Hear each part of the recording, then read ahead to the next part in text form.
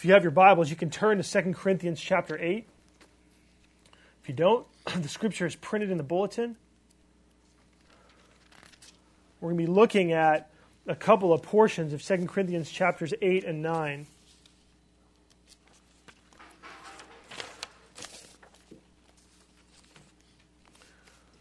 So give ear now, this is God's word.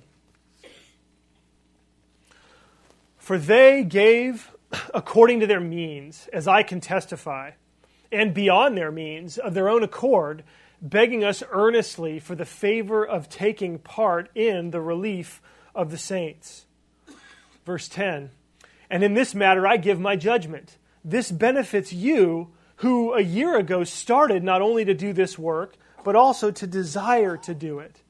So now finish doing it as well, so that your readiness in desiring it may be matched by your completing it out of what you have.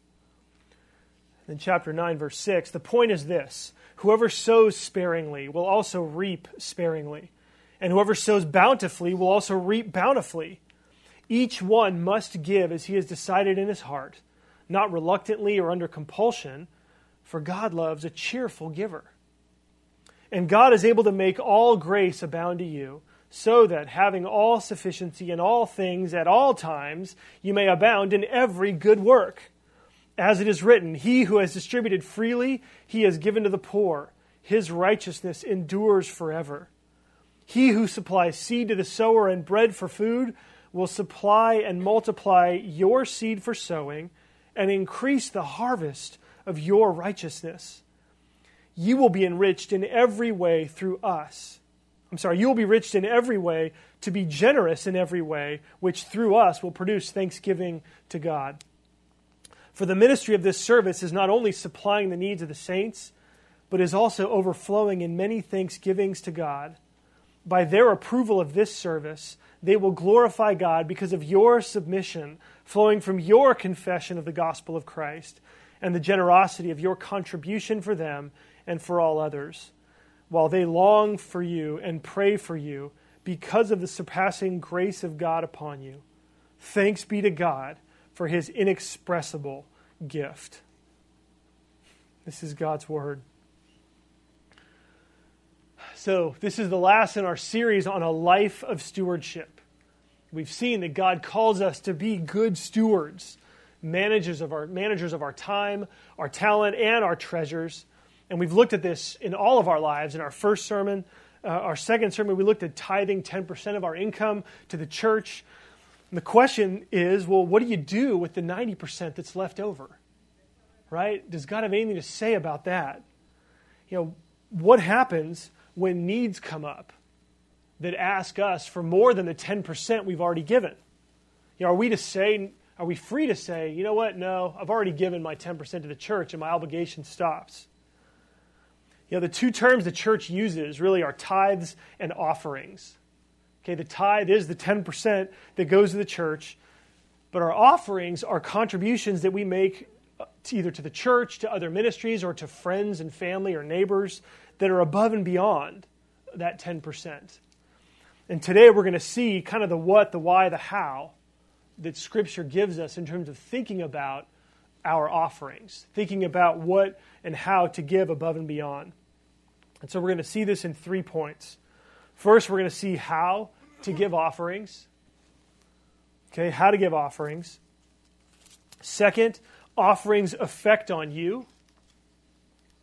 And then third, offerings' effect on others. Okay, so how to give offerings, offerings' effect on you, and then offerings' effect on others. So first, how to give offerings. When it comes to above and beyond, this is really verses 6 through 8, or 6 and 7, I guess, really. When it comes to offerings above and beyond, the whole key here, the whole key to any of your offerings is your attitude. Okay, what Paul describes here in these 2 verses is kind of a competition, and this is a battle, and it's a battle that we all deal with. Okay, it's a battle that's in my heart. It's a battle that crops up all the time. I think it's a battle in your heart if you're human. It's the spiral of sparingly versus the balloon of bountifully. Okay? The spiral of sparingly versus the balloon of bountifully. These are two things that war at each other. Verse 6 says that how you give will determine how you feel and what happens to you. Paul says, whoever sows sparingly will also reap sparingly, and whoever sows bountifully will also reap bountifully. And so it's interesting because how you give both flows from your heart and it shapes your heart. Okay? How you give flows from your heart and it shapes your heart. Let's talk about the spiral of sparingly for a minute. You give sparingly when, as verse 7 says, you give reluctantly and under compulsion. Okay? That's what it means to be part of that spiral. It's the downward spiral of sparingly. When you give reluctantly and under compulsion, so you really don't want to give, but you do, or if you feel like you have to give or something bad's going to happen to you. Right? If you give reluctantly or under compulsion, you're giving sparingly. You give bountifully when you give eagerly and cheerfully. Okay? Makes sense. You give sparingly when you're focused on really what you're having to give. Okay? When you're focused on the money that you have to give. Or when you're focused on the time. We're not just talking about money, although Paul is here. When you think about the time that you're having to give, or you're focused only on the expertise that you're offering, when you're focused only on the gift that you're giving sparingly. You're in that downward spiral of sparingly. You give bountifully, though, when you're focused on the need that will be met. See the difference there? Either you focus on what you have to give, or you're focusing on looking at the need that's being met. That's how you know if you're giving sparingly or bountifully. You give sparingly when you're focused on what you could have done with the money yourself. Right? That happens. You give bountifully when you're focused on what the money does for the person or for the ministry or for what happens. Okay? Right? And this happens. You think about it. Oh, man, if only I hadn't given that money, I could have done this. Right? That's a sparingly type of gift. But when you're overwhelmed by what has happened to the need, when you're overwhelmed and excited because everything that's been done with your gift has brought forth fruit, as good things have come out of it, when you're focused on that, you're giving bountifully. Giving sparingly really destroys you. Okay? It eats you up inside, and it will control you, and it will destroy you from within. Okay? Because every time you want something after you give, right? Anytime a financial hardship comes, it reminds you that you could have had that money. Right? When you give that way. And this creates a lasting bitterness that eats you inside, and it grows weeds in your heart. Okay? When you give sparingly, when you give reluctantly or under compulsion, it creates this downward spiral of sparingly. These weeds crop up and they begin to take over more and more and more of your heart. On the other hand, giving bountifully, it really gives you life. Because again, every bit of good that comes out of your gift, when you see anything good that's related even remotely to what you gave, you see it and you're reminded that you had a part in that. That you partnered in that, and that you get, it's not about credit, it's about joy that you got to see that happen. Right? That's this ballooning upward. It's this thing that sort of fills up and fills up and fills up and rises. And what's amazing is that balloon, that sense of joy that comes because of what you've done, is always available to boost your heart and your spirit. No matter what you've done, no matter how bad life gets, no matter how frustrated you might be, just remembering that you partnered in the meeting of a need fills you with joy, begins to sort of push back whatever frustration you're dealing with and reminds you that, you know what, good things came out of that.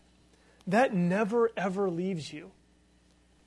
Anytime you give bountifully, there's like a rock that is stabilizing in the middle of your heart. I mean, rock's not in a heart, it's not a good illustration, I guess, but there's an anchor there that you can go back to and continue to remind yourself of the blessing that you have been to others, that God enabled you to be to others. And that doesn't go away. Proverbs 11:24 is just wonderful on this. It says, one person gives freely and yet grows all the richer. Another withholds what he should give and only suffers want. You catch that? One gives freely and yet grows all the richer. That's the bountiful balloon, the ballooning upward of bounty. You know, as you give, God gives back. You feel this joy, this happiness, this sense of partnership, this sense of meeting need, and you grow all the richer. Okay, not necessarily monetarily richer, but something far more significant. Another withholds what he should give and only suffers want. Because this person is focused on what they have, on their stuff, on their money, and they don't want to give. They only give reluctantly or under compulsion when they feel like they have to.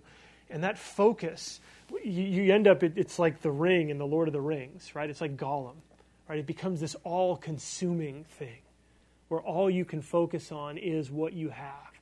And you end up spending more of your time and your talent and focused on your treasure. And it's consuming. It's consuming.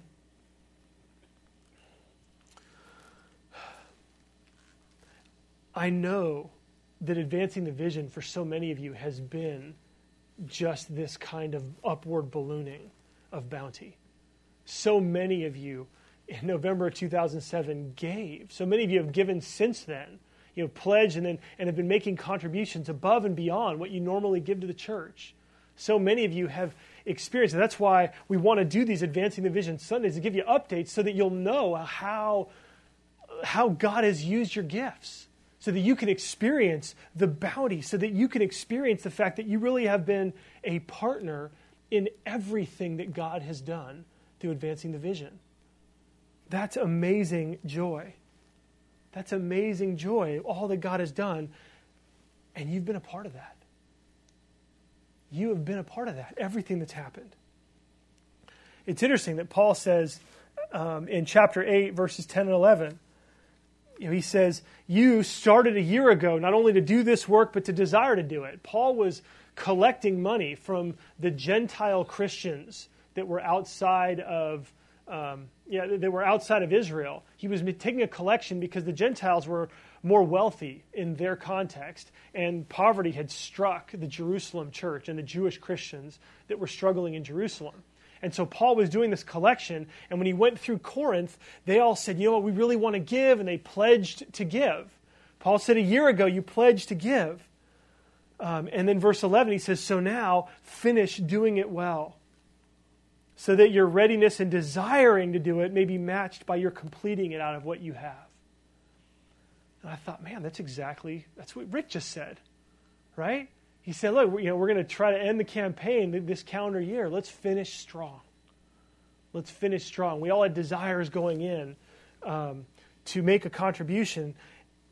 And we're seeing here that given the fact that we can be a partner in all that's being done, let's finish strong. Let's finish strong. Now, it's important for us, I think, even though, just to ask the question, it's not asked in the text, but in terms of application, because we live in a day and age where technologically, I don't want to say this right. Because of technology, if someone's suffering in any part of the world, the chances of you hearing about it have radically increased. Okay? Using the internet, using news, using the clever manipulation of folks in media, it's really easy to make everybody feel so guilty that if you're not living in a cardboard box right now, you should feel guilty that you're not giving more of your money. Right? I mean, I've been made to feel that way before. And honestly, when it comes to this sort of giving above and beyond, I mean, it's hard because you feel evil just for thinking it, but if you're like me, you think it, like, how much am I supposed to give? You know, like, does God just want me to give until I don't have a home anymore? Does God want, I mean, how does this whole thing work, right? What are the rules about giving above and beyond? I want to give you some things to think about so that you can think wisely about this, okay? Because it's a real issue. It's a real issue because if you ever go to Starbucks, you know, are you allowed to do that? Are you allowed to spend $2 for a cup of coffee? You're allowed to buy a Frappuccino? That's $3.50. If you get the small one, if you get the big one, it's like $4 something. Is that wasteful living? Right? I mean, are you being evil because you are not taking the money that you really could have spent more wisely and giving it to someone else?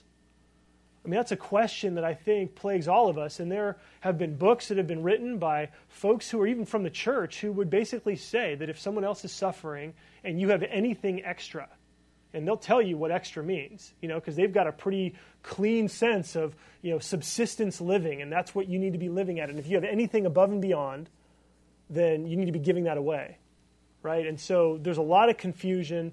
I think that there's a lot of struggle that comes.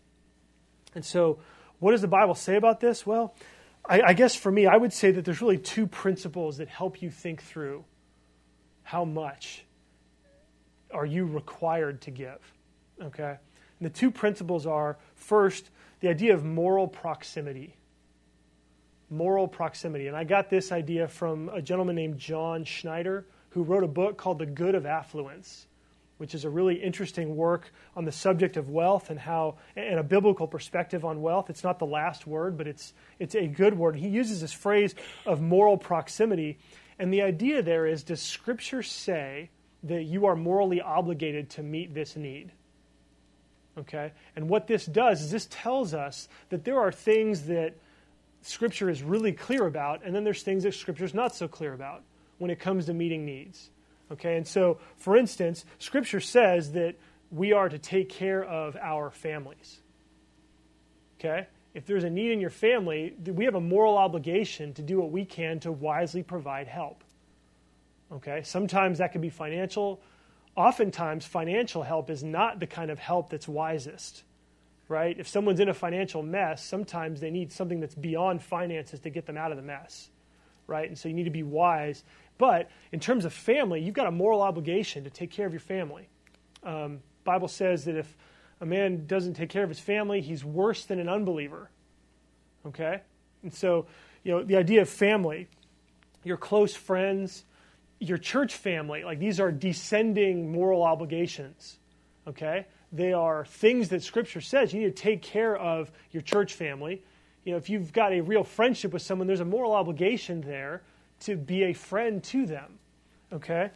And so you want to identify the places where Scripture puts responsibility on you to help, okay? And so that's one principle that determines whether or not that idea of moral proximity, is this person morally close enough to you in terms of what Scripture says? The other principle, I think, is one of calling. Okay, it's one of calling. And I'm going to use calling in a little bit of a different way than maybe you've thought about it before. God has not called you to solve all the world's problems.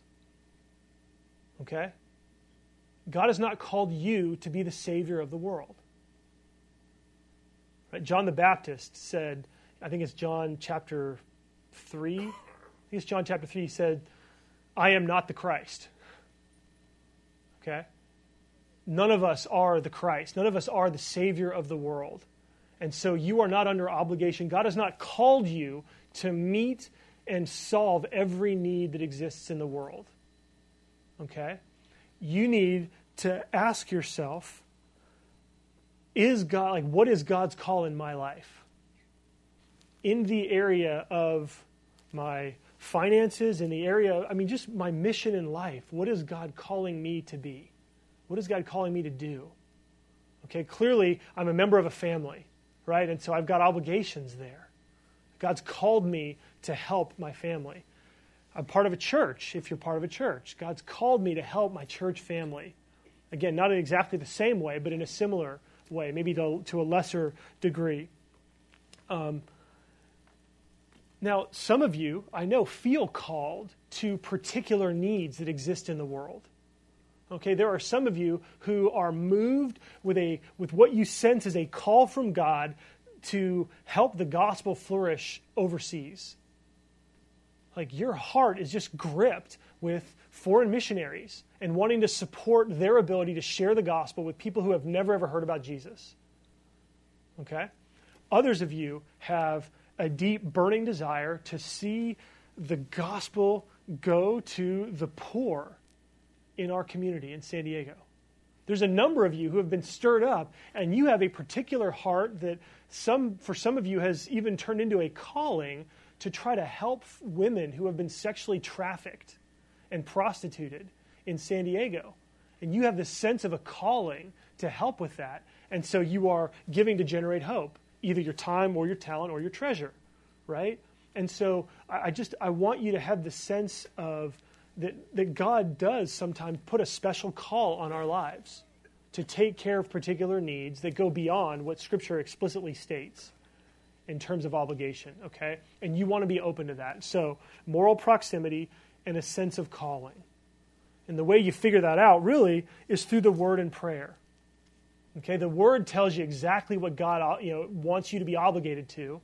And as you go into God's presence and say, Lord, what do you want me to do with my life? Like, what are there needs that you really are moving me or where I should be focusing my efforts on? Are there needs that exist in the church, in the city, in the world that you are calling me to devote a portion maybe of my over and above income to meeting? Okay? I think that the Lord put that heart on so many of you when we started advancing the vision.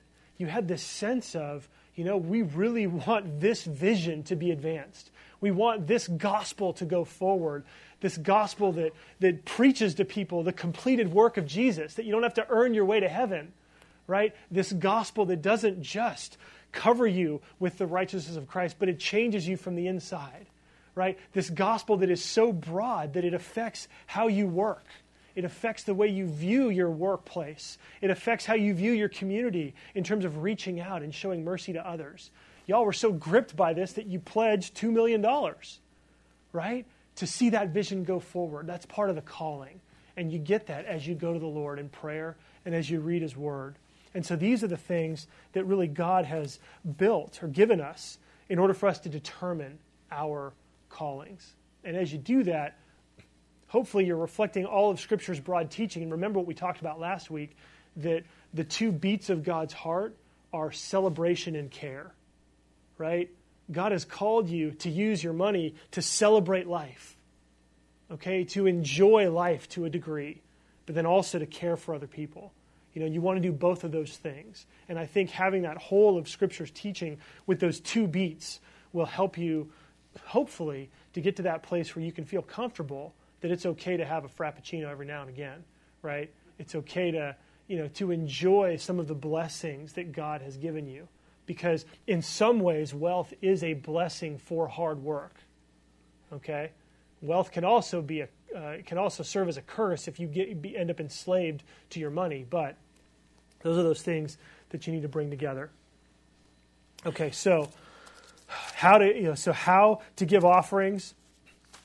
It's the sense you want to do it bountifully, not sparingly. Our second point, the offering's effect on you. Paul goes on in 2 Corinthians 9 in verses 8 through 11 to describe what happens to you when you give in this way. When you give bountifully, it's amazing because you all know you have this good feeling, right? You get this good feeling. Well, that good feeling isn't just a psychological trick, okay? That's actually God at work in you. The blessing, that feeling that you get is part of God's blessings. Look at what he says. Verse 8, God is able to make all grace abound to you, so that having all sufficiency in all things at all times, you may abound in every good work. The blessings that you get from giving is the grace of God poured out in your life. This kind of bountiful giving, it literally bursts heaven open and God's grace pours down. When you give bountifully, heaven opens and grace is poured out. And it makes you sufficient for everything. It makes you sufficient for everything. Now, chapter 3, verse 5 says explicitly, not that we are sufficient in ourselves, but our sufficiency is from God, who has made us sufficient. Okay? And so again, what happens is that this means that when you give this way, you experience to a greater degree your union with Christ. Because He's the one through whom God pours out His grace. As you're united to Him, as you're connected to Him, as you give out of the bounty of what He's done for you, you receive back. God gives you this sense of grace. Try it and you will see. If you try it, you'll see. Give like this with joy to a need and you will feel this elation. I mean, this is one way to deepen your experience of Jesus. And it's amazing because verse 8 says that when your heart is right, it's not just going to affect your giving, but it affects everything. It affects everything. You may abound in every good work. Look at verse 11. You will be enriched in every way to be generous in every way, which through us will produce thanksgiving to God. So this is part of what God then does. As you experience the grace, God then gives you more. Okay? And catch what I'm saying here. God will give you the time, the talent, or the treasure so that you will be able to continue to give this generously. Okay? God wants to find. Eyes of the Lord move to and fro throughout the earth, looking for someone whose heart is truly devoted to Him. When He finds that person, when He sees people being bountifully generous, He wants that to continue because that's an expression of His heart. He wants people like that. And so, again, sometimes it doesn't mean that if you give, then all of a sudden you get all this money. I'm not saying that. That's not necessarily true.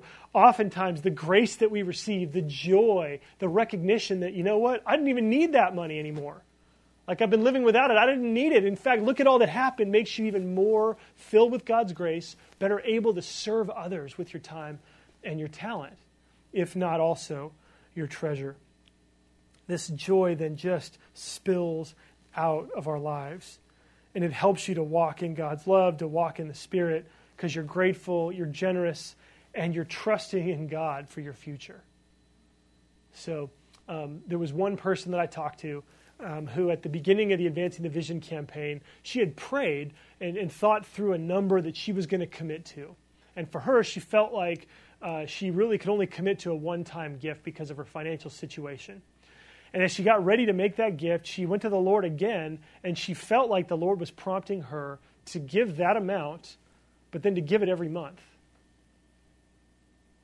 She thought it was kind of odd. She didn't really know where the money was going to come from, but she had a sense that God was leading her, and so she pledged that as a monthly gift. And she told me with a smile, she said, you know what? Every single month, I have watched God come through.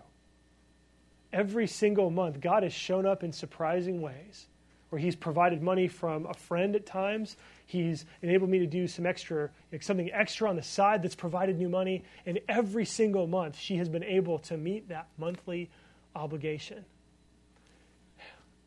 And one of the things I think that happens, and it's hard because, I'm just like you. I've heard some people tell these same kinds of stories and make you feel really creepy inside because they're not handling money well. There are churches that talk about money in ways that just don't make you feel happy. And so I just want to acknowledge that I'm telling stories that I know other people have told in different ways and for different ministries. But this stuff, just because the wrong people tell these stories doesn't mean that they're not also true in the right ministries also. If I could just say that.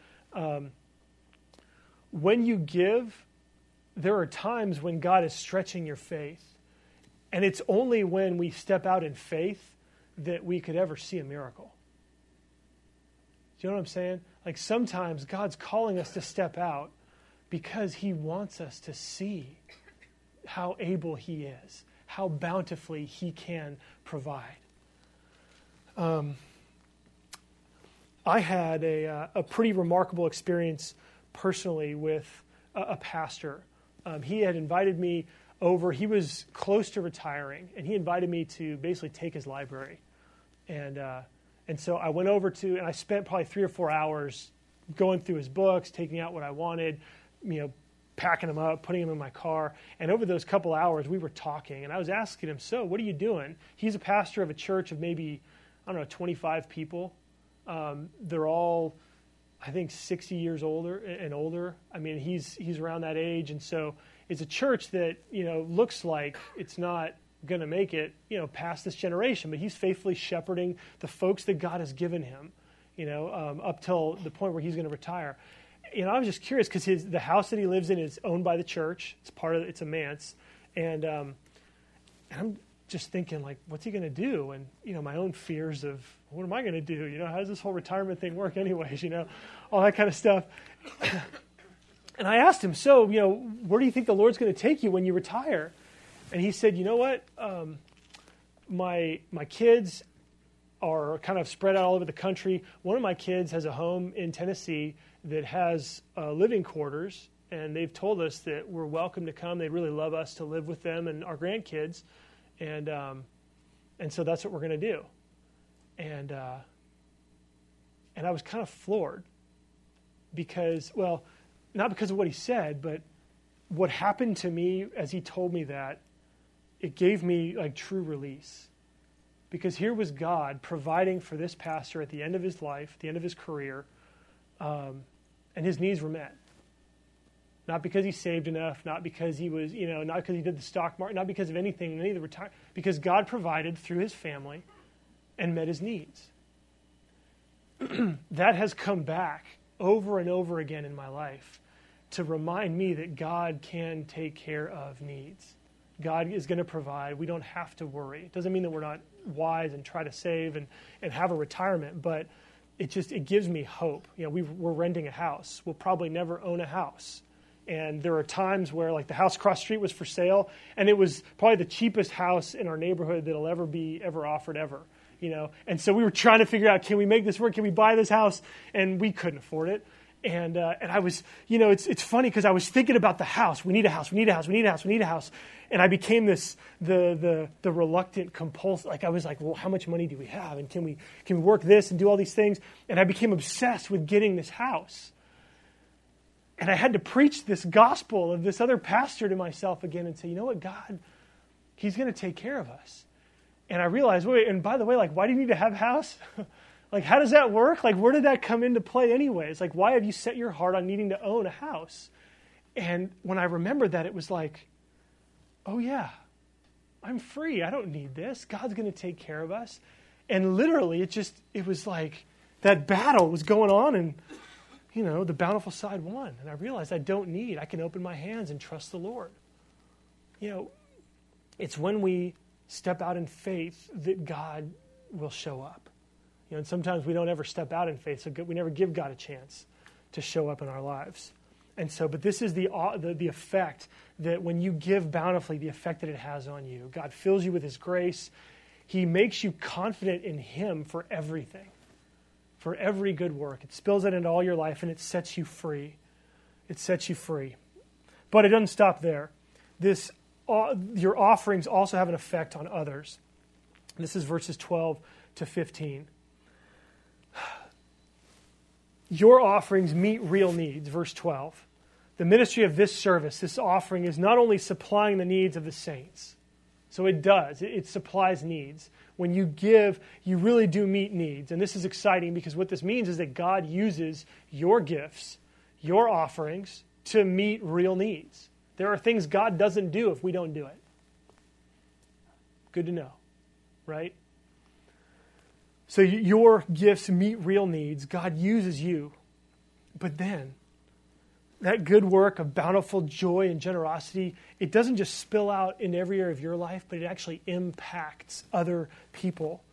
It compels other people to thank God. That's what verse 12 says. It's also overflowing in many thanksgivings to God. by their approval of this service, these are the recipients, they will glorify God because of your submission flowing from your confession of the gospel of Christ and the generosity of your contribution for them. And so when you give like this, when you bountifully give to needs that are met, other people will glorify God. You will move other people to give God praise and glory because they'll see your gifts came from Him. They'll see God used you to give, to provide for them, and their thankfulness will move them to worship. To worship. That's exactly what happened with Nick. With Mike in his ministry over there. Because of your gifts, he comes out and does a church planting internship. Because of your gifts, he's the mercy director for downtown. Because of your gifts, he's there doing a study. Because of your gifts, Nick is moved to worship, he's filled with thanks, and he is glorifying God. And the cycle returns.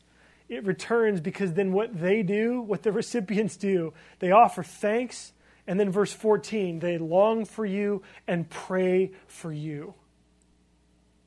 And that's this wonderful upward ballooning that just blows up in a sense with joy and thanksgiving because you, the giver, are blessed.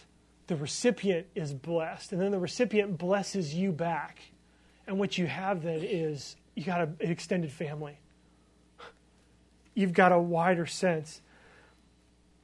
For in Paul's day, these were the Gentile Christians giving to the Jewish Christians. It led the Jewish Christians to give thanks for the Gentile Christians. That was huge because Jews and Gentiles hated each other in the first century.